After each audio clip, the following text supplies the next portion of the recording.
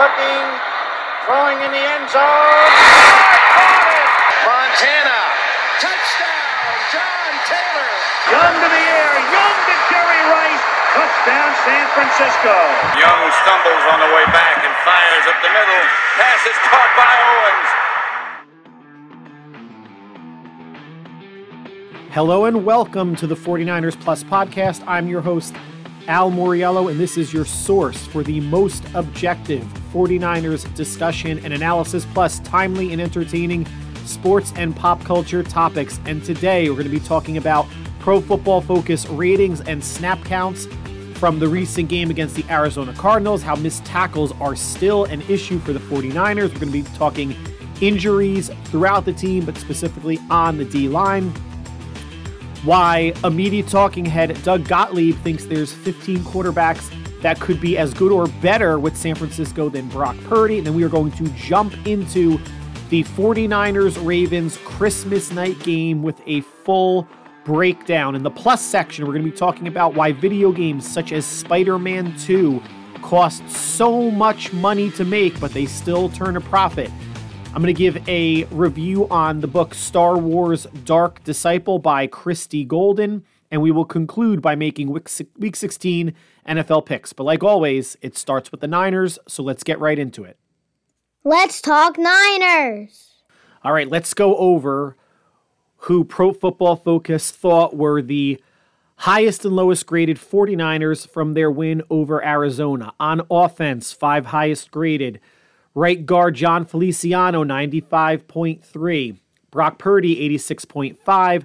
Trent Williams, 84.9. Right tackle Colton McKivitz, 79.7. And Debo at 78.5. The lowest rated, 3 lowest rated, center Jake Brendel, 55.9. Receiver Ronnie Bell, 55.4, although only on 8 snaps. And tight end Braden Willis, 48.5, only 6 snaps.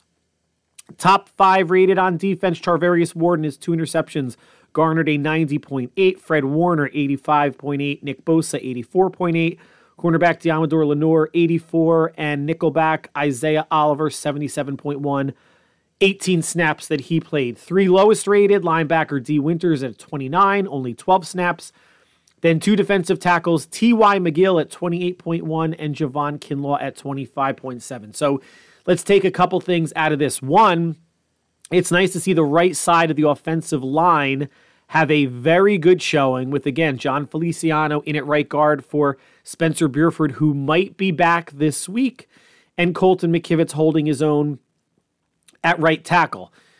One to the left of Feliciano, Jake Brendel, has been struggling for a couple games, and there's some chatter on social media, which, you know, there's chatter about everything on social media, wondering if Jake Brendel would sit and John Feliciano would move over to center now that Burford is back at right guard. I don't anticipate any major moves on the offensive line like that happening unless there's an injury or a wildly significant drop in play.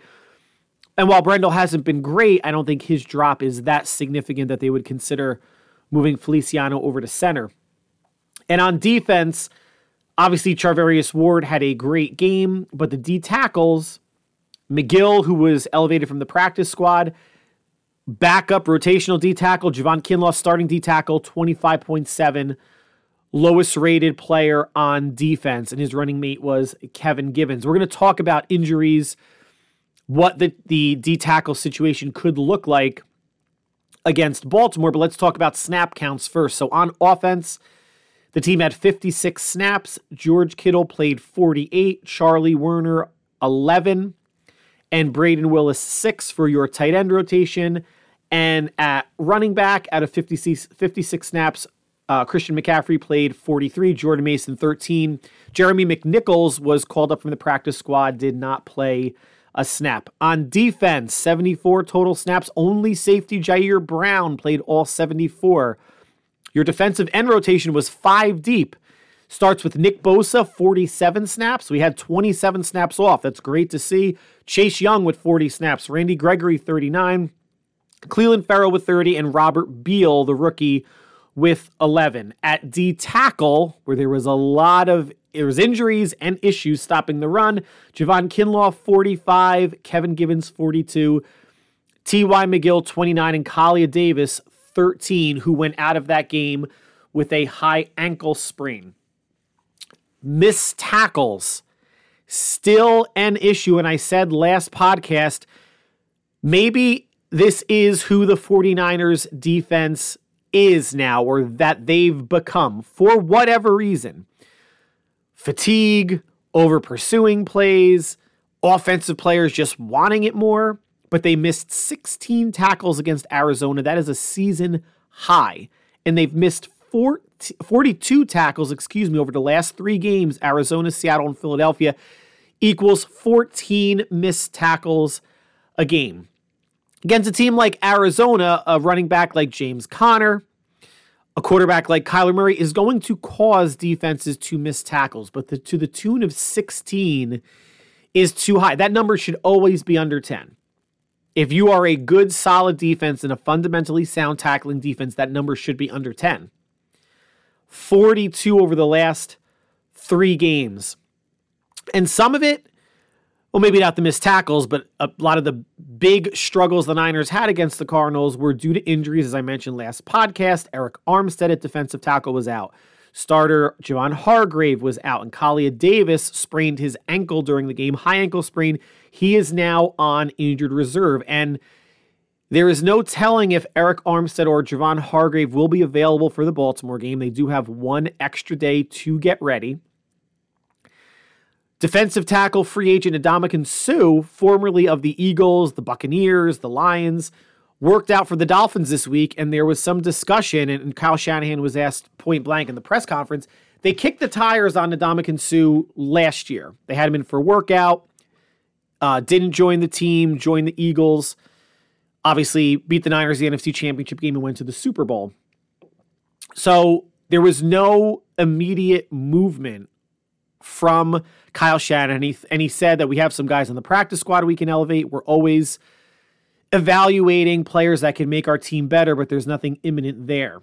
The 49ers did work out 4 defensive linemen, 2 defensive ends, Daniel Wise and Eric Banks, and 2 defensive tackles, Taylor Stallworth and Michael Dodge. And it was recently reported that the 49ers, through an agent, have signed Taylor Stallworth to the practice squad. The Niners are going to have to release somebody, but that'll bring them with 3 defensive tackles on the practice squad: McGill, Stallworth, and Spencer Wage out of North Dakota State. Now, everybody's saying that the fact that the Niners gave up a season-high 236 yards on the ground to Arizona can largely be attributed to the fact that they're missing their 2 defensive tackles. I don't know about largely attributed to the fact, but it can't. That is a contributing factor. The missed tackles are another. Now, Arizona came in obviously with a mobile quarterback, and they're not running the ball fantastically well from the running back position, but in some, between Murray and Josh Dobbs when he was on the team, they're getting about another 40 to 50 yards, say 30 to 50 yards per game on average from the quarterback. And Kyler Murray was about 50 yards this past week against San Francisco. So that's 186 yards given up to running backs. Again, not acceptable. But how much do you honestly think Armstead and Hargrave would have helped? Do we actually think with them in, they would have trimmed 100 rushing yards off that 236 number? That's a lot, guys. That's a lot. And yes, there was one run that I think running back, was it DeMercado or one of the backup running backs ran in for like 42 yards, which was a big chunk play in the second half. But even beyond that, that's still almost 200 yards of running. I don't know how much Armstead and Hargrave would have helped out that specific game. Now, this game could be an anomaly. Arizona was committed to the run. They were running it down the Niners' throats at times. But again, Armstead and Hargrave in, if you want to be generous and say, yeah, maybe there's 100 less rushing yards, that's still 136. That's still about 50 yards, more than 50 yards above their season average. So Arizona went in with a certain game plan, and they executed. They executed well above what they widely thought would be possible with Armstead and Hargrave out, but it would have worked above the Niners' season average in rushing yards allowed anyway. So something needs to be looked at, discussed, schemed up for a Baltimore team that is going to give the Niners a heavy dose of Gus Edwards, Justice Hill at running back, and of course Lamar Jackson at quarterback. We will get there as we preview that game. Other injuries, Jawan Jennings, receiver, is in concussion protocol. Again, he has another day to clear. Hopefully he will be. Diamador Lenore was stepped on. His rib, he has a rib contusion. And Cleveland Ferrell has an ankle sprain. They are all questionable. Hopefully at least 2, if not all 3, can suit up. Now, more talking heads, either not necessarily doubting Brock, but downplaying what he has done for this 49er team this year. And the most recent one is Doug Gottlieb, who stated he can name 15 quarterbacks off the top of his head that the 49ers would have just as good or a better record than instead of Brock Purdy. Now, there are quarterbacks, I'm sure, that if a GM was starting a team, and we're not talking about fantasy football here, we're talking about actual football, constructing a team, there are quarterbacks that GMs are going to want over Brock Purdy because GMs are still enamored with the cannon arm, the legs, the speed, more so than the ability to read a defense and process things quickly. Because everybody thinks they can coach that up, whereas speed, arm strength, certain things are just God-given abilities, right? But how many quarterbacks have come in that people have taken a flyer on, with coaches thinking that they can coach them up, and it never materializes either at one stop, 2, 3, 4 teams, because there's always going to be a coach, an offensive coordinator, a QB coach that says, yes, I can get the best out of that quarterback. And a lot of it's fit. The fit that Purdy has in the 49er offense with Shanahan is a great one. And that's not to say that other quarterbacks wouldn't fit as well. But I don't think there's 15 quarterbacks that would have the Niners 11-3 and leading the league in touchdown passes, with which Brock Purdy is. But, right off the bat, your GM is going to take Mahomes. They're going to take Allen. They're going to take Burrow. They're going to take Herbert. They very well might take Jalen Hurts. They might take Trevor Lawrence. You might have some GMs that might take CJ Stroud. If you're taking age and health out of it, there are some that may take a Matthew Stafford or a Kirk Cousins or a Dak Prescott, Aaron Rodgers, even though he's 41. But, so if you want to say that there's, 15 quarterbacks in the league that maybe possess more or better physical traits than Brock Purdy, I can get behind that. But for what Purdy is doing, he is second in the league in passing yards, and the Niners have thrown the fewest passes in the NFL. Let that simmer a bit as I go over some other things. He is first in touchdown passes, first in yards per attempt, first in QBR, first in QB rating. Here's what George Kittle had to say. He was interviewed by Rich Eisen, because ever since Kittle's been there, the quarterback issue has always come up, whether it was, Jimmy G and Jimmy got hurt, then it was Nick Mullins. How can Nick Mullins play? Trey Lance, now Brock Purdy. It's the conversation that they can't get away from. But here was Kittle's quote. Quote, Brock's playing at an incredibly elite high level consistently week in and week out. 130 plus passer ratings, perfect passer ratings. Doing everything you're supposed to do as a quarterback. The way he drops back, his footwork, his reads, using his eyes to throw people off, the way he gets the ball to his guys in space. I mean, he's playing at such a high level right now, and the consistency of it too. It's hard to go out there and play football consistently 24/7. And it is. Aside from 3 games, you go back to Cleveland, Minnesota, and Cincinnati. When you go back to what Purdy did last year and this year, how are there still people either doubting him or disregarding what he's doing because he has weapons around him? Every quarterback, every great quarterback, or any quarterback that I called elite, has weapons. They would not be, or I'm sorry, not elite, because it's only Patrick Mahomes is elite. Any very good or great quarterbacks generally has great weapons, because they wouldn't be a good or great quarterback otherwise. It would be literally impossible for Dan Marino, John Elway, Steve Young, Joe Montana, you name it, to go on the Carolina Panthers team this year and put up even respectable numbers. So let's at least get that out of the way. Kyle Shanahan builds upon what George Kittle said, and this is something that evaluators don't take for granted because it is not measurable. If you want to call it a soft skill, but a very important one for quarterbacks, and that is field vision. Here's Kyle's quote. I think it's a God-given trait that develops. The more time you get put in those situations, the more reps you can get, your preparation to what to anticipate in those throws, everything can make that a talent that you were kind of born with and that you can extremely excel in. Or conversely, if you don't have it, but you definitely have to have a certain amount to be able to see the field the way Brock does. It's not sexy. It's not a sexy trait. There is going to be nothing about Brock Purdy. Now, I shouldn't say nothing.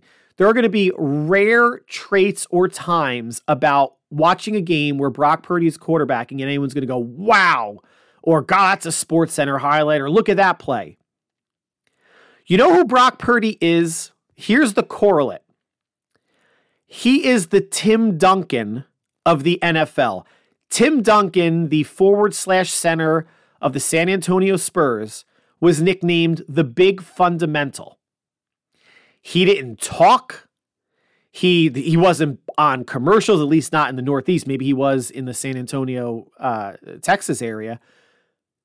No, he wasn't a me guy. There was nothing sexy about his game. But he won, 4 or 5 NBA championships, 2 MVPs, nicknamed the Big Fundamental. He did things right in a non-flashy way, in the least sexy way possible, in the most beige way possible. That's who Brock Purdy is. He's the small white fundamental.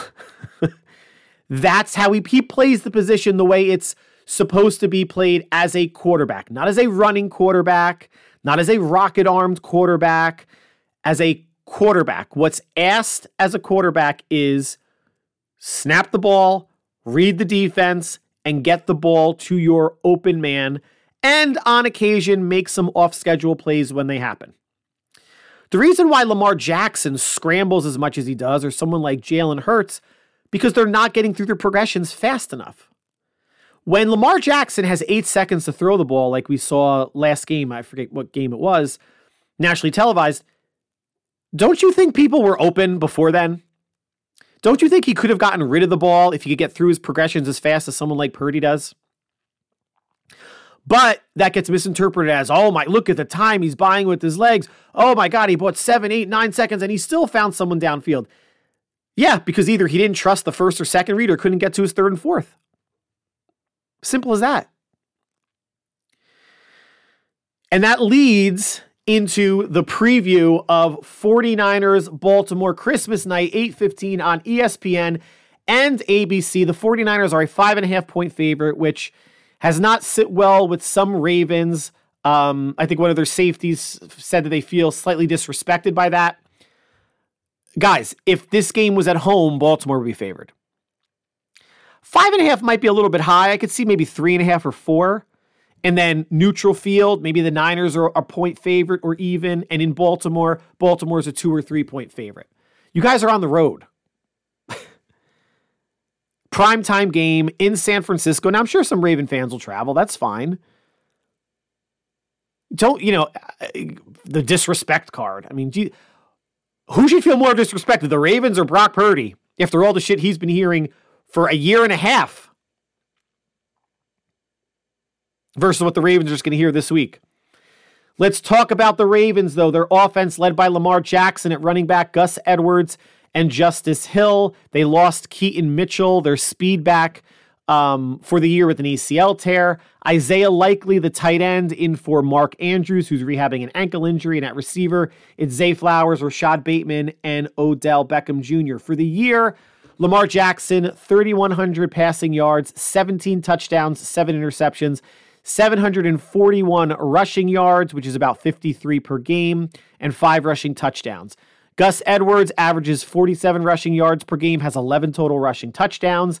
And the receivers, Zay Flowers, 49 yards per game and 3 touchdowns total. Odell, 43 yards per game, 3 touchdowns total. And Rashad Bateman, 23 per game, 1 total touchdown. Isaiah Likely, who has come on since Andrews went out about a month ago, in his last 3 games, he is averaging 64 yards per game and has 2 total touchdowns. Isaiah Likely is at least yardage-wise, the Ravens' biggest threat offensively in the passing game. Does that mean he's going to have a bigger game than Flowers or Odell? I don't know. I mean, I might pick him up for my fantasy team. If he can get me, 4 for 60, that's a good 10 points right there. But he has filled in more than admirably for Mark Andrews. On defense, defensive tackle Justin Matabuke, linebackers Roquan Smith and Patrick Queen, cornerback Marlon Humphrey, safeties Kyle Hamilton and Marcus Williams. Matabuke has 12 sacks. Jadeveon Clowney, defensive end, 7.5 sacks. They have 50 sacks as a team. That means they're averaging 3.5 sacks per game. The Ravens can get after the quarterback, and it's something that the Niners obviously need to be aware of. On offense, they are the number 5 total offense. Pass, they are 20th, averaging 210 per game. The number 1 team running the ball, averaging 164 yards. And number 4 in scoring, 27.4 points per game. How do the Niners compare to that? Niners are the number 2 total offense. They're number 2 passing, 263 yards per game. Number 3 rushing at 140 yards. And number 3 in points scored at 30.4. Defense, Baltimore is number 2 overall, 7 against the pass, allowing 186 yards per game, 10th against the rush, allowing 102, and number 1 in points scored, allowing 16.1. The Niners are the number 9 overall defense, 15th against the pass, allowing 221, 3rd against the rush, allowing 89, and 2nd in points allowed, allowing 16.7 per game. Turnover differential, Niners are number 1 in the league at plus 13. Baltimore is plus 5. So the Niners, right off the bat, have to get the run defense right when you're going up against the number 1 rushing team, averaging 164 a game. Niners not too far behind at 140, or at least ranking. They're ranked 3rd. Baltimore is ranked 1st.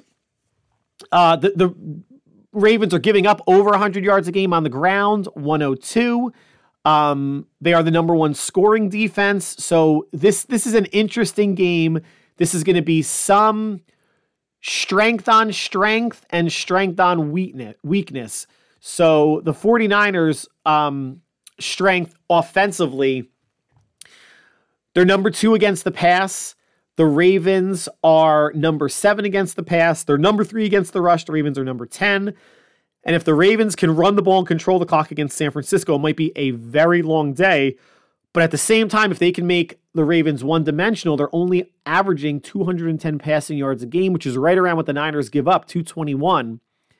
So if they can hold Lamar Jackson under 230, but still somehow make the Ravens one-dimensional, keep him in the pocket, that'll go a long way towards beating Baltimore. Now let's look at the Ravens' 3 losses this year. One was early in the season against the Colts. They lost 22-19. A couple weeks later, they lost at Pittsburgh 17-10, and then lost at home to Cleveland 33-31, in which they were up big, and the Browns scored the last 16 points. First game against Indianapolis, Baltimore had 2 turnovers, the Colts none. The Colts had a 4-minute advantage in time of possession. Against Pittsburgh, the Ravens had 3 turnovers. The Steelers won. Time of possession was even. And against Cleveland, 2 turnovers apiece. The Browns had an 8.5-minute time of possession advantage. So this is not easy to execute, but easy to see for San Francisco. If the Niners can win the turnover battle and win the time of possession battle, they will probably win the game. If they can win one of those, I would actually lean towards the turnover battle. they would have a good shot to win the game. Indianapolis, they didn't have Jonathan Taylor at the time, but still ran the ball well, or relatively well that game. Cleveland is a running team, hence the 8.5-minute time of possession advantage. If they can turn Jackson over, get off the field on third downs, the Ravens are going to convert some, but you can't have a conversion rate of 60, 70%, or even 50%. Got to get them off the field and take care of the ball. I think this should be a good, evenly matched game. Should be a close game. I think it's going to go under what the spread is. I don't think the Niners are going to cover. Now, matchups to watch, both pass rushes, getting after the quarterback. Baltimore, 50 sacks on the season. The 49ers have 43. Is Steve Wilkes going to employ another rush contain defense on the D-line like he did against Jalen Hurts in Philadelphia and Kyler Murray in Arizona? Lamar buys time. Like I mentioned, the last nationally televised game that I watched, there were times when he had 6, 7, 8 seconds to throw.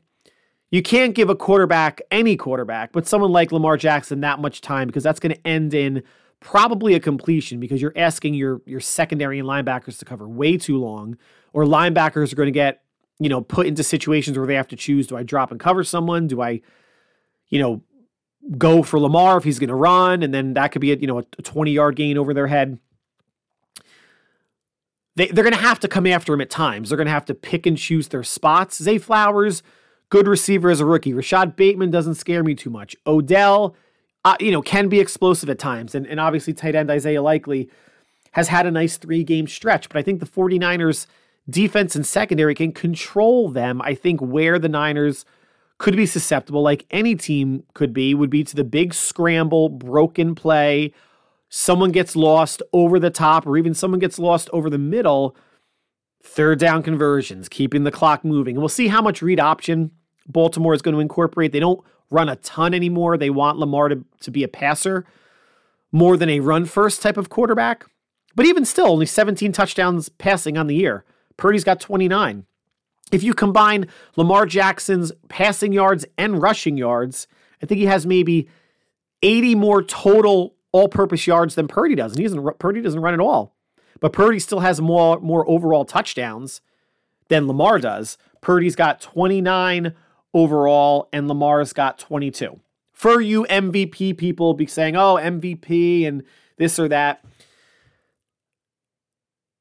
MVP doesn't need to be elite, splashy player. It could still be, like Tim Duncan, the most fundamentally sound, best player in a given season. Which right now Purdy is up there with, with Tua and Tyreek and McCaffrey, and we could still throw, Prescott in there if you want. And we'll see what Lamar Jackson does down the stretch. Brock has been sacked 26 times over 13 games, so that's 2 sacks a game. Lamar's been sacked 35 times, 9 more times. Whether those are all-out blitzes or Lamar trying to buy time or stumbling or whatever it may be. The Ravens do have a pretty good D-line. Credit to Purdy for keeping the sack numbers low, getting rid of the ball quickly, making his reads. And, that feels about right? You watch a game, Purdy gets sacked maybe 1 or 2 times, as an outlier maybe 3. So he is giving he's making his offensive line look better than they are by getting the ball out of his hand as quickly as he is. Now, what else to watch? Both run defenses. San Francisco, injuries on the line. Can they hold Baltimore to under, let's say, 150? Because Baltimore obviously likes to run the ball, and it's a multifaceted rushing attack. Can they hold the Ravens to under 150? I think they got a good chance to win. If they can hold them under 130, 125, 130, then I think they have a really good chance to win, assuming San Francisco takes care of the football. Now, on the flip side, Baltimore's not terrible against the run. They're top 10. They're allowing 102 a game. The Niners run for 140 a game. Can San Francisco get to that 30-plus carries number? Can they control the ball on the ground? I mean, this is going to be an interesting game. Is this going to be a shootout? Or is this going to be a grinded out first to 20 wins, given how good both defenses are? But San Francisco, if they want to get to 30 carries again, Eli Mitchell was out the past 2 weeks with a knee injury. Not sure if he's going to play. But again, Jordan Mason looked good. I wouldn't mind battering the Ravens D-line and defense with Jordan Mason a bit So if McCaffrey gets about 17, 18 carries, can Mason get close to 10? Or even Mason and Mitchell? Because we know the script, right? Shanahan's not going to take McCaffrey out unless McCaffrey wants to come out. And you'll see during a game where he'll put like his finger up like 1 or 2 just to come out for 1 or 2 plays. Then he goes back in. So it's not on Shanahan or the running back coach to split series or sit McCaffrey for a full series because of what he means to the offense, the options he gives them. But if they're going to commit to the ground, they're going to need to find 10 plus carries from somebody else. Hope it's Jordan Mason, and if Mitchell's healthy enough to play, that would be great too. But I would love to see them get to 30 carries. Can the Niners have less than 10 missed tackles, please? And it's Lamar Jackson. Wrap him up. Gus Edwards is a physical runner. Justice Hill is physical, but more of a speed runner. Odell can make you miss. Zay Flowers can make you miss. Wrap up. Too often, sometimes Niner players are going for like bumping somebody or laying a big hit with the shoulder. Wrap up, and then your teammates will rally and get the offensive player on the ground. I'm looking for less than 10 missed tackles this game. Can San Francisco get up early and potentially make Baltimore one-dimensional? Now, I'm not saying if the Ravens win the toss and defer, the Niners go down and score, okay, they're up 7-0. That's not getting up early. If they can get up 10, 14, 17, and maybe take the run away from Baltimore and make Baltimore play from behind, which means making Lamar Jackson more of a passer,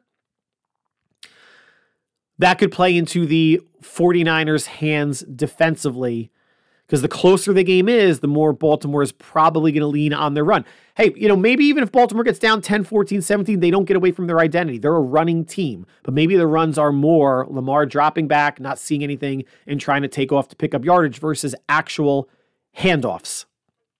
Happens to a lot of teams. Now you get up 17 in the second quarter, there's a lot of time left. You're up 17 in the fourth quarter, then Baltimore's in throwing mode. So time of game actually matters a lot as well. But I don't have a ton of confidence that the Niners are going to take away the run after what Arizona did to them. And this is a better running team than Arizona. But should they be able to get up early, that would aid their defense in knowing what's coming if they are getting into a drop back game and keying on Lamar that way. I said this earlier. Is this going to be a shootout or low scoring? San Francisco scores 30.4 a game. The Ravens are only 3 behind him, 27.4 a game. But defensively, they're only letting up 16.7 are the Niners and 16.1 are Baltimore. So I think, especially with the way that the rules and penalties and things are so skewed for the offense, I can't see this game being in the teens, but I also can't see it being in the 30s either. I can't imagine both sides are going to get lit up, even the high 20s.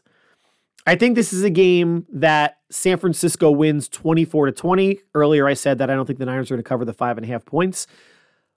Would I be shocked if they won by 6 or 7? No, because I'm picking them to win by 4. If they win by 6 or 7, that's adding a field goal on top of this. Baltimore's going to come out with a chip on their shoulder. Baltimore wants to prove on Christmas night that they are the best team in the NFL. They've heard from so many people that the Niners are the best team in the NFL. That's almost the unanimous thought now in the media, is that the 49ers are the best team in the NFL. The Ravens very well might be the best team in the AFC. Not very well might. They are the best team in the AFC. So let's just call it the best team in the NFC is playing the best team in the AFC. Could they meet again in the Super Bowl? Maybe. A lot of football to be played between now and then. Injuries, who knows what can happen. Obviously, upsets. But this game, to me, now, I've said in an earlier podcast that all these games are anxiety-driven. I'm nervous until the Niners start to pull away. And I will be. I'm going to be stoked. This is the last game of the weekend, so it can't ruin my Christmas. Not that I don't think it would anyway if it was played earlier or played on Sunday. But the Eagles losing at Seattle. Thank you, Seahawks. Now go fuck yourselves. Gives the Niners a 1.5 game lead over the Eagles, the Cowboys, and the Lions. So the 49ers have the the cushion to slip up one of the last 3 games. They win 2 of their last 3, they get the number 1 seed. This is the toughest game remaining on their schedule. It's at home for Baltimore, at Washington, at home for the Rams, which I still maintain is going to be a tough game. If they could get this one, it puts them in great shape moving forward. And if they get the Washington game, they could rest people. Maybe not the whole game, but maybe the second half against the Rams week 18. So for me, if they lose this game, am I going to be pissed? Sure. You always want to see your team win. You always want to beat a team that's right up there with your favorite team for best team in the league. And, obviously what's going to happen is whatever team loses this, media talking heads on Tuesday, Wednesday, Thursday, maybe they wouldn't call the Niners or Ravens frauds. I mean, depending on if a team that loses by 20, 30 points, maybe. But, maybe they're not as good as we thought. They're 11-4. They can't play with another big boy, et cetera, et cetera. You know how the media goes. It's a 24-hour news cycle. Whoever loses essentially is going to be spit and pissed upon as if they're no longer a good team, which we know is not the case.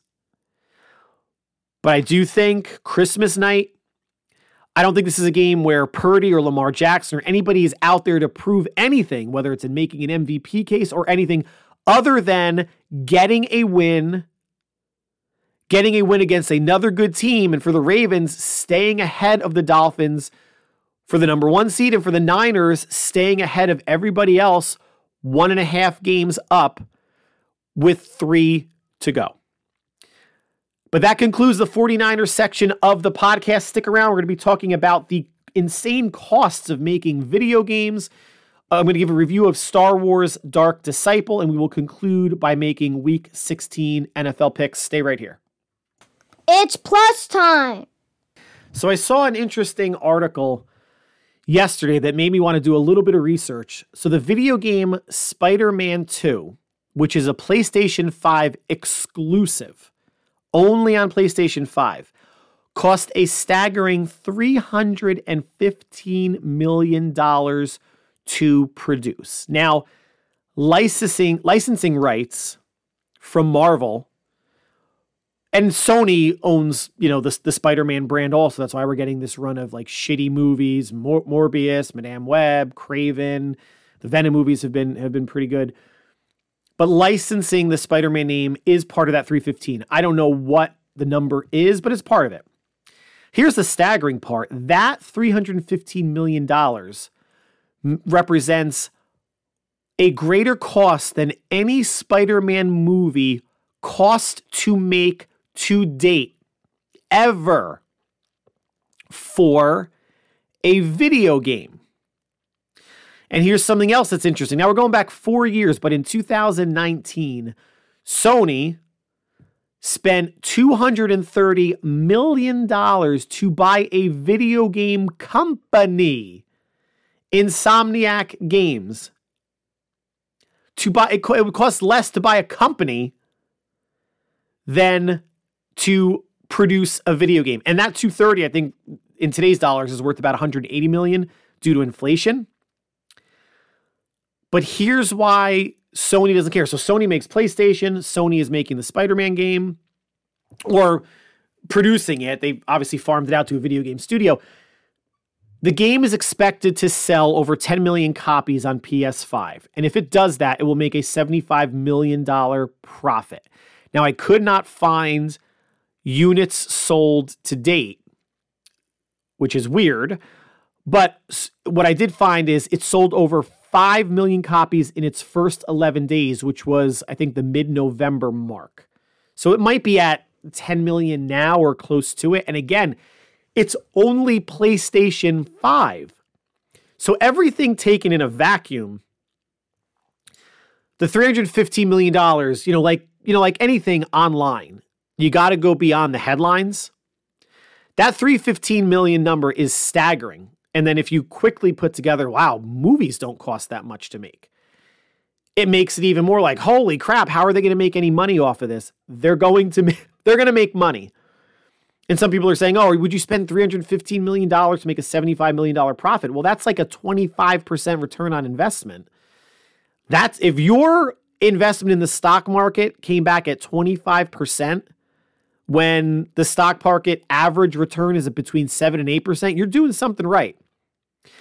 The discussion between gamers is, it usually takes between like maybe 3.5 to 5 years for a game to come out, or a sequel to come out in this case. Do they want to wait that long, or would they have a smaller budget and maybe a smaller game, but you get it quicker? I don't care. These are losers that are having this conversation. I still play video games. I'm still playing F-Zero 99.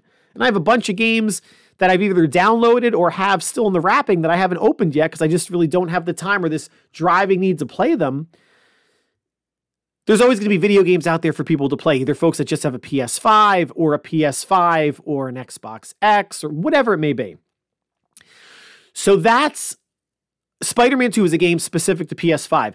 Did some other research. Now, these are games that I'm going to start off one that is specific to only PS4, although a remastered version is coming out for PS5 in the new year. The Last of Us Part 2 cost $220 million to make, so almost $100 million less.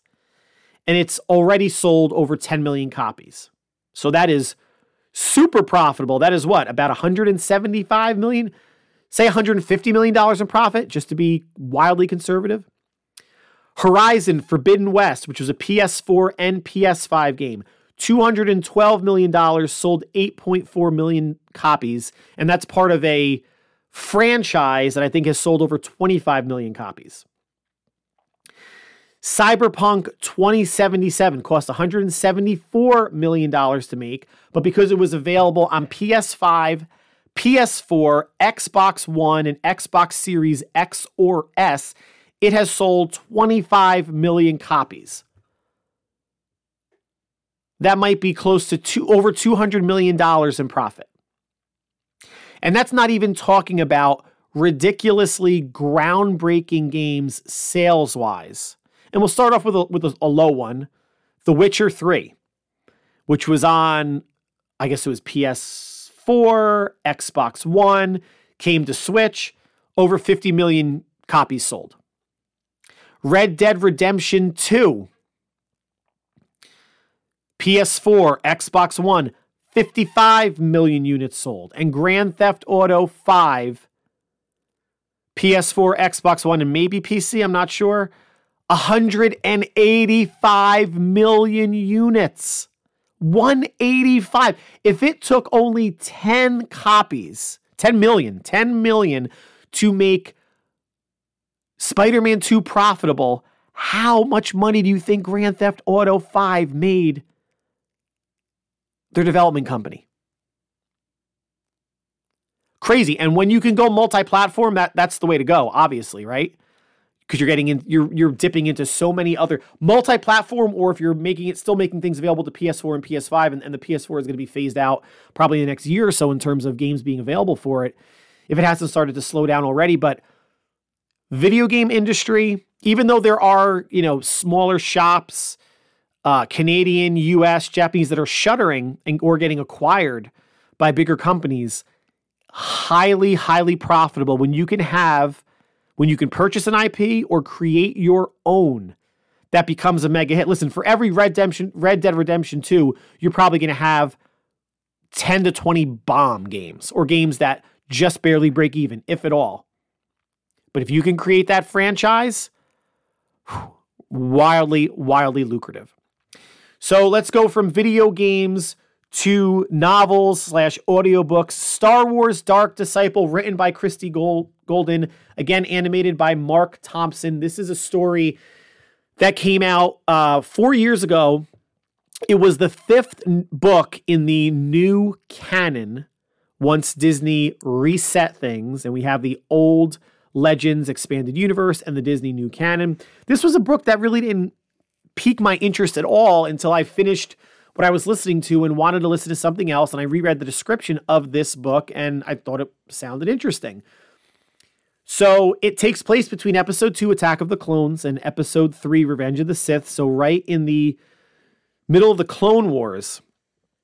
And the Jedi Council asks Jedi Master Quinlan Vos literally to assassinate Count Dooku. I think they're realizing that if you kill Dooku, the whole separatist movement will fold and the Clone Wars would be over. The Jedi have a a quick conversation about, well, is assassination the Jedi way? And the answer to that is no. But they decide, listen, drastic times, drastic measures. We need to get Dooku off the table. So they send Quinlan Vos out to assassinate him, but they ask him to go to the former Sith Asajj Ventress for help. And she was Dooku's former Sith apprentice and was basically cast aside and attempted to assassinate Dooku on a couple of occasions, did not succeed. And now she's basically a bounty hunter. And she's moved past that, but the council is hoping that Quinlan Vos can restoke that revenge in her to help Quinlan Vos out assassinating Dooku. He finds her, convinces her that, he's a legit bounty hunter. They start working together on assignments, and they eventually fall for each other, which is a major part of the plot, and I think done well, done tastefully. So they go, mid-book, they go after Dooku. Quinlan Vos gets captured, tortured by Count Dooku, and Asajj Ventress asks bounty hunters, including Boba Fett, to help break him out. They fail. Asajj Ventress actually confronts Quinlan Vos to get him out of his cell, and he is so overcome with the dark side that he starts having a lightsaber battle with her. He wants to stay. And Asajj Ventress thinks that Count Dooku has brainwashed him, and she thinks that hope for him is gone, that he has fallen to the dark side, and there's no getting him back. Goes back to the Jedi Council, tells him now the Jedi get involved to mount a rescue.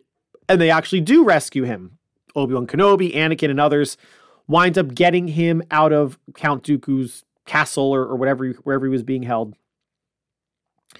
But the Jedi Council are not sure if he's Sith or not. Asajj Ventress is claiming, there's scenes where she's yelling at the Jedi Masters, Mace Windu and Yoda, why he's Sith. Why can't you feel it? You can't sense it. And the Jedi can't sense anything. Quinlan Vos is saying, I'm okay. I'm good. What are you talking about? And Asajj Ventress gets so, frustrated that she leaves. She just gives up on the Jedi and on him. The Jedi wound up giving Asajj Ventress, since she was a former Sith, a full pardon, because she was part of the Jedi that, helped eventually get Quinlan Vos back to the Jedi Temple. But she's gone. She's convinced that Quinlan Vos has turned to Sith and the Jedi can't sense it. So now the Jedi are still questioning, like, where does Quinlan Vos's loyalty lie? Is it to Dooku and the Sith or to the Jedi? So they put him on a mission to go back and try to kill Dooku again. Now, this poor guy was tortured wildly. Either he was turned or he wasn't, but it was attempted, and they just want to throw him back out there. And I'm reading this going, I don't know. What if he just decides to stay? And then they expound upon their plan, saying, okay, we're gonna send him, we're gonna have him hunt down Dooku again, infiltrate, hunt him down. But Obi-Wan and Anakin, you go with them to follow him. Stay out of sight, but follow him. All right, so they're keeping an eye on him. Fine, that I could believe. Quinlan Vos finds Asajj Ventress again, asks for her help, says that, we can kill Count Dooku and finally be free of him. We don't have to be looking over our shoulder. We can actually, have a life. And at this point in the story, it's interesting.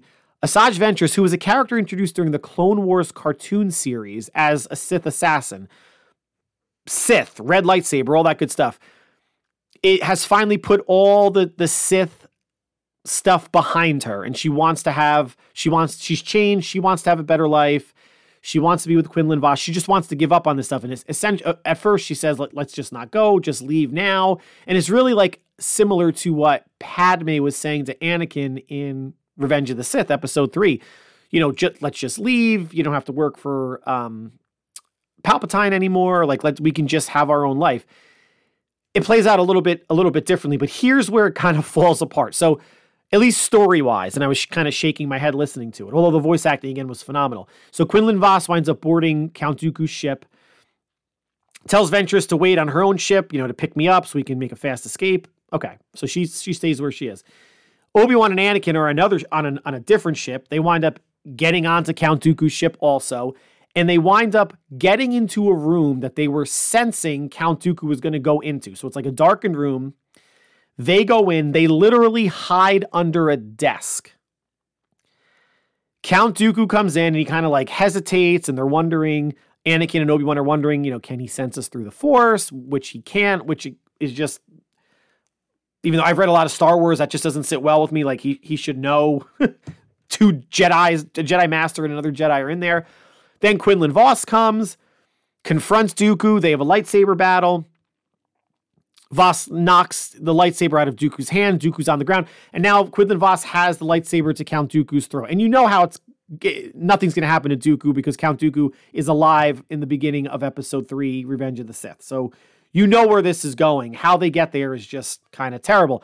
So Quinlan Vos does not kill Count Dooku. He wants an introduction to be made to Darth Sidious because even though he doesn't say it to Dooku, he wants to kill Darth Sidious and Count Dooku and then just either have the universe be rid of the Sith or he would become the Sith Master. There's just this big back and forth kind of going on in his head. When Quinlan Vos decides not to kill Count Dooku, then Anakin and Obi-Wan jump out from behind the desk, which is just like surprise, like ridiculous. They wind up disarming Quinlan Vos and they arrest both Quinlan and Count Dooku. Okay. Then it cuts to Anakin, Obi-Wan, and two other Jedi and a bunch of clone troopers are in the ship that Obi-Wan and Anakin came on, and they are taking them back to Coruscant to be tried by the Jedi Council. Now, first off, Quinlan Vos's whole mission was to kill Count Dooku, right? Like that was literally his mission. He didn't do it, but Anakin or Obi-Wan could have. That was the mandate by the Jedi Council. Kill old fart Count Dooku. But no, they don't. They don't even talk about it. There's no discussion with Anakin or Obi-Wan of, hey, wait a second. The council told us to kill him. Why aren't we? Like, there was no discussion. They're just like, oh, we have him arrested. Let's take him back. So now you have Count Dooku and Quinlan Vos, two powerful Force users, in literal handcuffs, without their lightsabers, but in handcuffs, walking down a ship with two young Jedi and a bunch of clone troopers. And I'm thinking, really? Like handcuffs are going to be what's going to stop these two guys? On top of that, Anakin and Obi-Wan go to another part of the ship to contact the Jedi Council to say that they have him in custody. So now your two big heavy hitters of Jedi are gone. And guess what happens? They break free. When I was reading this, and you never see it used really in any other movie, I don't think, and none of really any of the books that I've read that I can think of.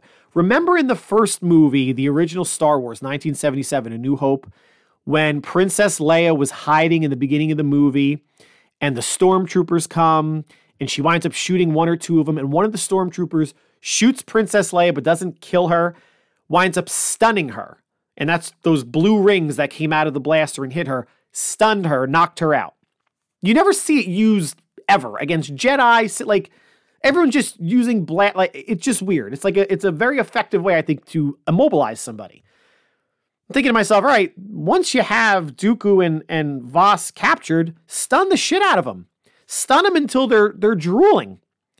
And then go to your med team and get us and pump them full of sedatives until they are out cold. And then maybe you also put them in some sort of a restraining box or something. Maybe carbonite, like Han Solo was in Empire Strikes Back. The Mandalorian, remember that series, three seasons in, and hopefully season 4 comes out in 2024.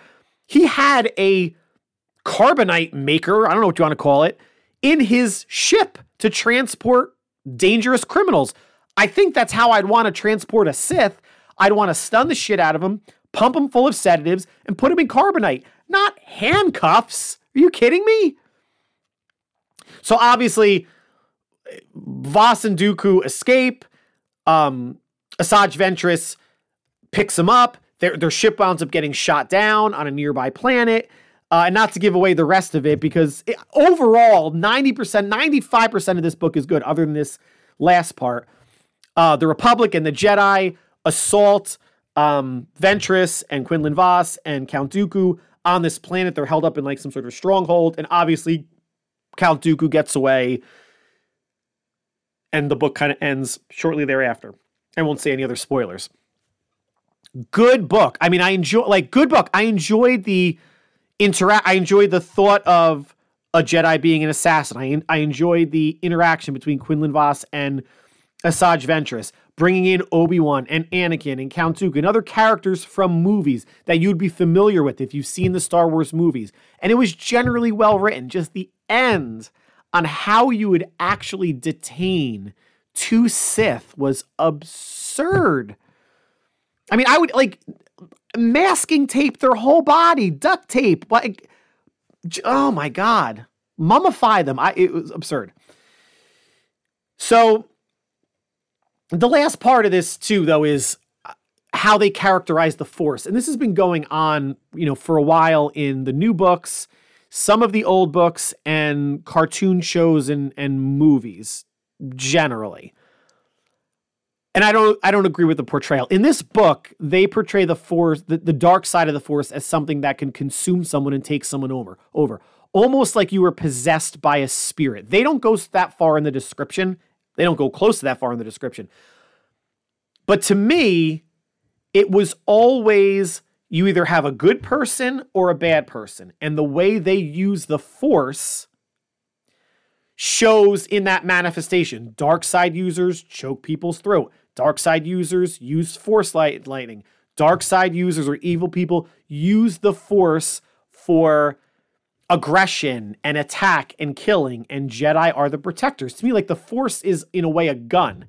You could either have the gun being wielded by a policeman who should be protecting people and only firing when necessary, versus giving it to a terrorist or someone mentally unstable who's going to open fire on everyone. That's the dark side version of it. There's one Force, and how you tap into it is a reflection of your soul, your heart, your intent, and would either make you a Jedi or light Force user or a Sith or dark side user. But this idea of being controlled or hypnotized, to me, is terrible. And the old canon books, in one of the books, had it right. And it was during the New Jedi Order series, where an alien invasion, the Yuzang Vong, came and invaded, and the Jedi were having really hard problems with them because they couldn't sense him in the Force. Jason Solo, Han and Leia's son, was captured and tortured by the Yuzang Vong, but one of the people that was torturing him, her name was Vergery, and she was a former Jedi Master, but was with the Vong for so long that she became twisted, and she was continually testing Jason Solo's interpretation of right and wrong, Jedi and Sith, light side and dark side, etc. And one of the revelations that she made is there is no dark side, there is no light side, there is just the Force. And how you use it determines, what type of person you are. I bought into that. That's what I always thought it was. And I'm like, wow, that makes sense. Naturally, after the New Jedi Order series ended, they went back and retconned that, and Vergery wasn't, she was a Sith, and she was lying, and that's not true, etc., etc. Star Wars geek, for what it's worth, that is my opinion. It's not going to change anything, but I just don't, it absolves people of personal responsibility. And Star Wars always wants that person who fell to the dark side to be redeemed. And to me, if you make bad choices, and if you already have a power to use and summon the Force, and you choose to use it in an aggressive, murderous way, you should not be able to be redeemed because you made that choice. It's not that the dark side possessed you and caused you to do this. No. You did it yourself. That's my interpretation. It's not going to change. That would be a better, in my opinion, interpretation of how Jedi and Sith interact with the Force. So enough about Star Wars. Let's get to Week 16. NFL pick starts tonight, Thursday night. Pretty good game. New Orleans Saints at the LA Rams. Saints needed to stay in the wild card hunt, but also to, at least for the time being, get a half game up in their division, the NFC South. The Rams fighting for their wild card lives and have looked pretty good the last, 6 or so games. I will take the Rams. Saturday, you got 2 games, Cincinnati at Pittsburgh. Pittsburgh offensively is a mess. Mason Rudolph riding to the rescue. We'll see what he can do, but I will take and trust Jake Browning and the Bengals, even though Jamar Chase is out with, I think, a separated shoulder. But I think the Bengals offense will do more than the Steelers offense will, and they'll get the win. Buffalo at the Chargers. Game is only on Peacock streaming service. Chargers still starting Easton Stick. Obviously, Justin Herbert's done for the year. I will take the Bills, and hopefully they can limit the amount that Josh Allen throws, because that's when they win. Indianapolis at Atlanta. Atlanta's turning back to Taylor Heineke at quarterback. I don't know if it matters all that much. I will take the Colts. Seattle at Tennessee. Seahawks and either Drew Lock or Geno Smith. It still hasn't been announced who's going to start. I will take Will Levis and the Titans at home. Detroit at Minnesota. Obviously, Detroit and Jared Goff a lot better at home than on the road, but this is a dome, so it's kind of like at home for the Lions, and the Vikings will be starting Nick Mullins, who played well at Cincinnati last weekend, but I think the Lions get the victory. Washington at the Jets. So Zach Wilson, well, I guess he's in concussion protocol. If he plays, they'll beat Washington. If he doesn't, the Commanders will lose. I know that's not me making a pick, so I'm going to pick the Jets to get a win and get them further away from a pick for a quarterback, which wouldn't make sense anyway, because you want to give Aaron Rodgers as much protection and as many weapons as you can if you have him for the next year or two. Green Bay at Carolina. Good for Carolina getting their second win. Green Bay has lost 2 straight, but they will snap that at Carolina. Cleveland at Houston. It sounds like C.J. Stroud is going to miss another game. So it's going to be Case Keenum for the Texans. I will take the Browns, led by Joe Flacco. Jacksonville at Tampa. Bit of a toss-up game. Jacksonville's not as bad as they looked against the Ravens. And Baker Mayfield's not as good as he looked against the Packers, getting the only visiting QB perfect quarterback rating in Lambeau Field history. Got a funny feeling here. I will take the Buccaneers. Arizona at Chicago. Chicago will win that game. Don't really have much to say. Otherwise, Dallas at Miami. It's another road game for the Cowboys. So I'll take the Dolphins. It looks like Tyreek Hill is going to play this week. And I think Miami will make it too much of a track meet for the Cowboys. New England at Denver. Bailey Zappi for the Patriots. Russell Wilson, who got screamed at last week by Sean Payton. Entirely too much was made out of that. I will take the Broncos as they are still in the playoff hunt. Monday, Christmas Day, we got 3 games. Las Vegas at the Chiefs. The Chiefs are going to win that game. Giants at the Eagles. The Eagles are going to win that game. And the big one, the Ravens at the 49ers. I took the 49ers 24-20. So that concludes the podcast for today and this week. Like always, I want to thank you for taking time out of your busy routine to make us part of your listening schedule. A lot of football on Thursday, Saturday, Sunday, Monday, in addition to college basketball, NBA, NHL, whatever else. College bowl games are going to be going on this week, and the bigger ones obviously will be happening the week after Christmas. But between now and then, I want to wish everyone or whoever's celebrating a Merry Christmas, Happy Holidays, Happy Holiday Season to all. We will talk again next week before the new year. And since the Niners are playing on a Monday, the new podcast or the next podcast will drop on a Tuesday or Wednesday possibly. But until then, everyone, stay happy, stay healthy, stay safe, especially this holiday season, and we will talk soon. Take care.